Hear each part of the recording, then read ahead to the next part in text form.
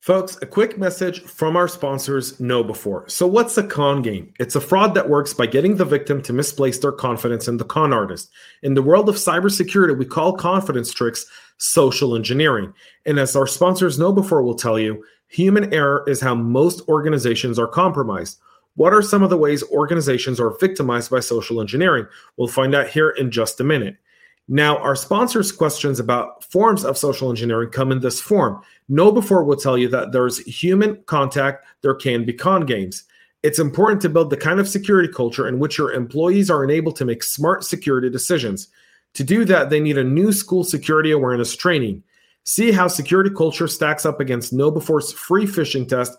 Get it now at knowbe4.com/phishing test. That's knowbe4.com/phishing test. Now, KnowBe4 wants to thank you for listening to the show, and I want to thank them for sponsoring it. They are the provider of the world's largest security awareness and simulated phishing platform. Be sure to take advantage of their free phishing test, which you can find at knowbe4.com/phishing test. Think KnowBe4 for your security training. Hey everyone, welcome to this week's CISO Talk podcast. I'm James Azar, your host. I have a very, very amazing special guest coming up here in just a moment. Today's episode's a little different though, folks.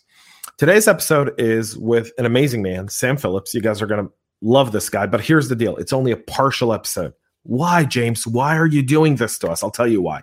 April 27th, Sam and I are going to be doing a fireside chat that's going to continue in this episode for the Cyber FinTech event that I'll be moderating, hosting here in Atlanta, Georgia, with our keynote speaker, Ross Young, the CISO over at Caterpillar Financial, and so many other great people like Sam are going to be there. So you don't want to miss it. You want to sign up for it because that's how you're going to catch the rest of this episode is by going to atpcyberfintech.com to catch the rest of it. So you're going to start watching now, and then midway through, the rest of the content will be available exclusively on atpcyberfintech.com. So go there and register now. So also subscribe to the podcast, share the show, let all your friends and colleagues know about the awesome CISO Talk podcast. And now, without further ado, you guys know what time it is. So subscribe, get ready, because it's time for CISOs to have a conversation. CISO Talk time. Here we go. 3, 2, 1. From the Cyber Hub bunker and studio, you're listening to the CISO Talk podcast. No sales, no bullshit, just straight talk. Straight talk. And now for your host and CISO, James Azar.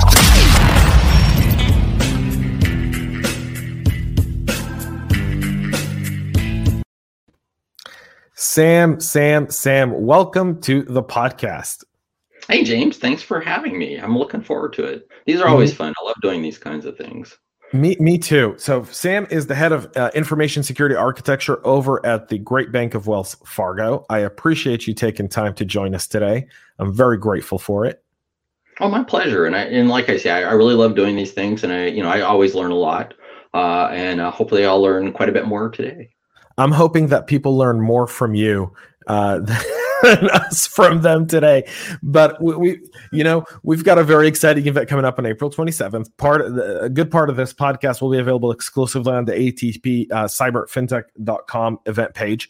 So for those that want to go there and tune in, they can. But Sam, so kind of as we get started, could you just share with our listeners and our audience, people who are watching us and people who are listening, how'd you get started in cyber? What was your journey like? Initially, it was sort of like a side event. So I was working at the Boeing company some years back, and we'll kind of leave the timeline out. But so I was working at Boeing, and I worked in the commercial airplane group. At that point in time, that's what they called the commercial airplane side of the world.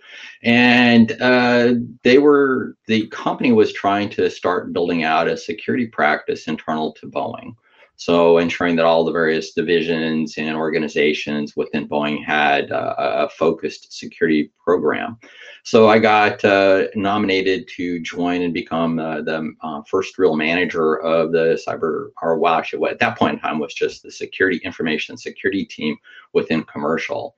And we were in the architecture organization in commercial. So, from there it kind of grew, worked with several people within the overall program and the corporate teams. And we started to really build out a security program there.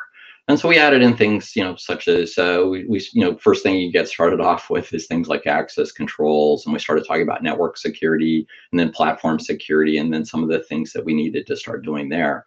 And really, like I say, built out an overarching program for the whole of Boeing with a distinct focus in on each one of the various lines of business. So at that point in time, it was defense and space. We had commercial, there was Boeing's shared services and several other organizations. So again, like I say, what our focus was really just, what do we need to do? How do we build it out? And then I started putting together resources from the various divisions within commercial airplane to really provide that focus. So that was really sort of the start for me. From there, we really started building out a bigger piece of the infrastructure and started getting more deeply engaged in external activity so that we had a better view as to what was going on within the industry, as well as within the security side of the world. So that was sort of the start. I love the start of InfoSec where it's just someone raised their hands and they were just like, hey, we need someone to do security. Anyone? And you're just kind of like, I'll do it. Not knowing what you're really signing up for. Well, that was kind of it. Is like, my job to that point really wasn't information security. I mean, we talked about things like access control. We talked about, profiles and things along those lines. At that point in time, we didn't really call them profiles, but it was access profiles that you could assign to people. And it really wasn't a well-defined area at that juncture. And so it was sort of like, okay, yeah, we need to do that. And then we need to, restrict what people had access to that they didn't. And then also make sure that people did have access. And at that juncture, the networks, I mean, we were still having the debate between what the baseline of the network was going to be.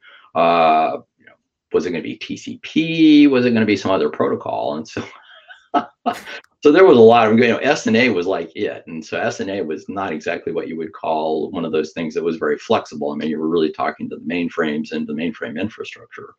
So we started building it out. That was great. I think, our word processing tool was something that somebody had built, and you could put up to 65,000 bytes in it, which we thought was fantastic. I mean, who would write anything with more than 65,000 bytes in it?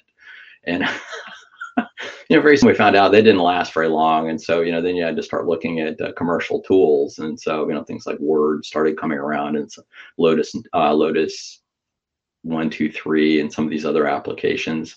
And so we started, looking at things along those lines. We worked very closely with our friends at Microsoft and others to really start to drive security built into their products. So we did, some really interesting things there. I love the idea of information security architecture. As a CISO, I think there's having a good team is critical, and we'll get to that later. I don't want to get to the geeky part 6 minutes into the episode. That's no fun. I gotta get listening and viewing time up here. So we're gonna have people hang on for just a minute before we get into InfoSec architecture. Talk a little bit about team building and kind of the skills you look for people who are trying to start a career in information security architecture. What are some of the key skills you look for when you're building your team?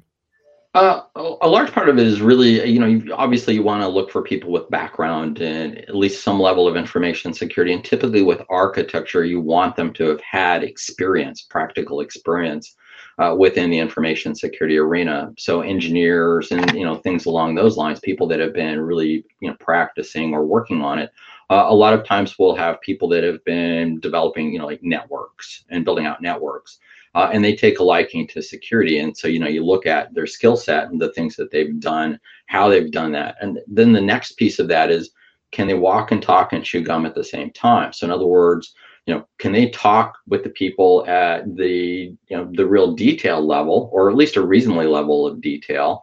And can they also talk to an executive and explain it without getting into a ton of detail? The execs typically don't really have the background to really participate in those sessions. So you've got to be very crisp and clean and very brief and to the point to help them. So it's a challenge. You want people with a lot of technical skill and a lot of technical background, but you also want them to have the social skills to be able to have a conversation with different levels of management, as well as different levels, even within the engineering and operations teams. You got to have that background, but you also have to be able to walk and talk and chew gum at the same time. It's very, very fascinating as we look at kind of the workforce. I don't want to say shortage, but part of the challenge of the workforce is we have, I think, 80 people apply for an entry-level role, but then that mid-range role, we may get 4 or 5 people that apply for it simply because of the expectations or the qualifications that are required make it very, very difficult. Do you find like one specific background tends to give people more of an edge in some cases, or is it more of the desire or ability to learn that stand out to you more? My practical experience really is around the desire and the ability to learn. I think having both interpersonal communication skills, being somewhat forthcoming, really are tools that you really need in this particular job, because you've got to work with a lot of different people. We really look for people with a fairly broad background, although they need to have some level of expertise in an area. And let's pick, like, for example, network security or cloud security or something along those lines, because you're going to look for skill set to help you grow in that area. And you want people with that background and that common understanding to help really drive the right approach. And so, we spend quite a bit of time looking at folks with a broad level of skills. The ability, and I think, again, communication, interpersonal skills are really critical. We've got several people that have, they're very, almost introverted, but they also are very good at expressing themselves. And, the introvert gives them the good focus that you need to really build out your architecture and build out the detail behind it to help drive the approach that you're looking for. But they also need to be able to, again, like I say, explain it and communicate with everybody, not just folks in the technology organization. It's very hard to find. We find a lot of people with great skills, but they're missing something, and a lot of times it's just their ability to communicate well with others. What's the easiest skill to teach, the technical or the social part? I think the technical. And some of that also depends upon their approach to life, or where they're comfortable. Some people are really comfortable being technical, and you can teach them a little bit about the skill set that's required to do that communication. But I think typically, if they come in and they've got good communication skills and they have some technical background, it's a little bit easier to help drive that direction. Like I say, with architecture, though, you want somebody that has deep practical knowledge, but now is willing to go up a level. And when I say go up a level, is not quite dabble in so much of the detail, but to be able to put the pieces of the puzzle together and then explain it. So again, that's really what we look for. I usually look for somebody that's got that technical background and that experience, and then can walk and talk and chew gum at the same time. I love it. Walk, talk, chew gum at the same time. I think that's it sounds easier said than done for in a lot of cases, especially around InfoSec. Which kind of brings up something very important that you talked about, which is being able to speak to the business unit in a way where you're not confusing them with information, you're not getting overly technical. And in a lot of cases, we earn our roles because of our technical abilities, not necessarily because of our social abilities. Because when people think of InfoSec, they want, I like to call it a few years ago, someone, a recruiter reached out to me and had me set up to speak to some company. We're looking to hire a CISO, and they were like, "Yeah, we're kind of looking for the hacker in the hooded shirt to lead our security program." And I was like, I think you have a misconception of what a CISO should be, but okay, I'll entertain this conversation just a little bit more than that. When you talk to business and you're kind of trying to simplify something as complex as architecture, what are some of your best practices, and what are some of the ways you really are able to deliver something, simply to folks in the business? I think a lot of it really depends upon where we are in a development lifecycle or in a build out of an infrastructure or a service. So let's say, for example, like cloud. I think a lot of it is that well, if we just move everything to pick a cloud provider, we just turn it on and everything goes. And it's not that simple. You have to take everything into consideration that you are doing internally, and then saying, how can I do that in the cloud infrastructure? Now, you may not be providing that service, to yourself or buying a specific solution, but you're certainly going to be dependent upon what they're doing and what you also want to bring to the table as you see, it's going to be easier for me to run or easy to manage. So I think a large part of that is really just trying to figure out how all the pieces are going to come in together, and then being able to, move that communication stack back and forth. And so, I look for people that really are going to be able to explain the high level goal. So in other words, set the goal, and then drive down into what are the components that you need to put into place, and then how do all those pieces come together to provide you with the robust security model that you're looking for. The other thing that I think people, you typically run into this, especially on a technical side, is I can do this. I can do this doesn't necessarily translate into, is it something that I really need in order to deliver the service and to make sure that I've got adequate security or reasonable enough security to make the products or the solutions work? And I think that's part of the challenge is that you get technical people that want to do the absolute everything you must, and which is good, but everything else that are not necessarily required in order to deliver that solution. So, that's part of the challenge is what do you really need versus I can bring all this stuff in. Well, great, but is it really going to add to the overarching security? And is it going to drive me to the point where I can actually do what I want to do, and it's going to cost me so much I'll never be able to make it, financially viable? Yeah, that's a very interesting conversation to have with business stakeholders, right? Because one of the common themes in a lot of security circles when we're in our roundtables is we don't get enough budget, we don't get enough support, and I sometimes reverse that challenge back and I say, what are you not communicating to the business where they're not giving you what you need to do your job? Because that's also your communication side, right? Right. There's a big thing for us about communication where, we need to be straightforward. We need to keep it simple. We need to explain the risk. We need to explain how we can mitigate the risk. We need to explain the overarching costs. And we need to be able to present it to the business in a way where, we're leading them to the decision to nod and sign off on the budget request so that we can get our jobs done. And when I hear a lot of these conversations over, we don't get enough money, it mind boggles me as to why are we failing in communicating the urgency of cyber so much? Yeah, I think it's a lot of it is also that, well, that'll never happen to me. Well, how do you know? If you don't put the controls in place, you're really going to keep yourself open. There's also the risk discussion, because this isn't nothing we do is zero risk. So it's what's your risk tolerance? What you as a business willing to put up with, and that will help define what the controls are and how much it's going to cost to build and operate.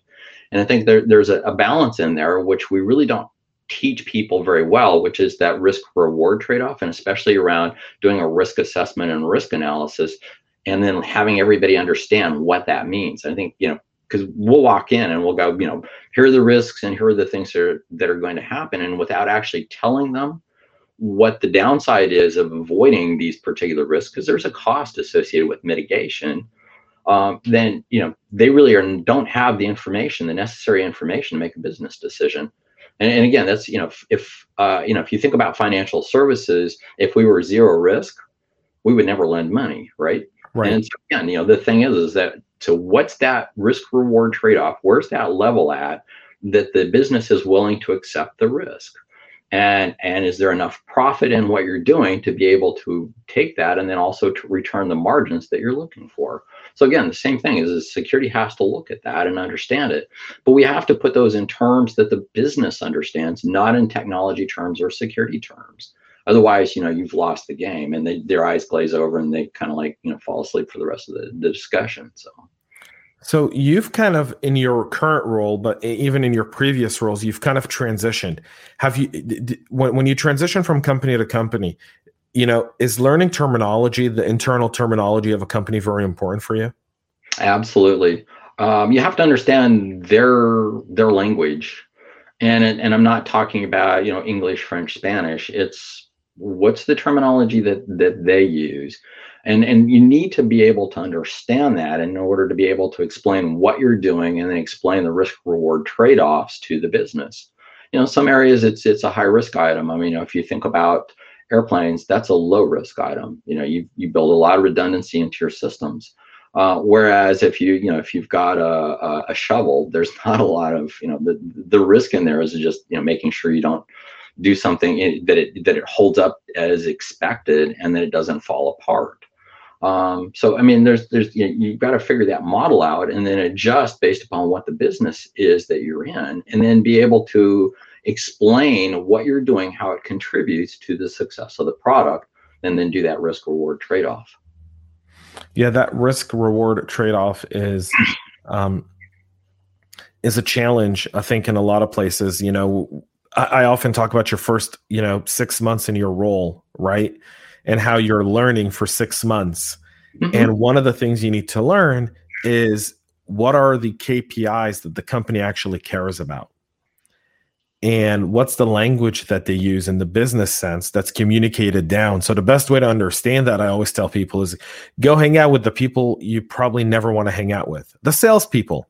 And whatever the language the salespeople are talking, understand they represent the business in the way they communicate.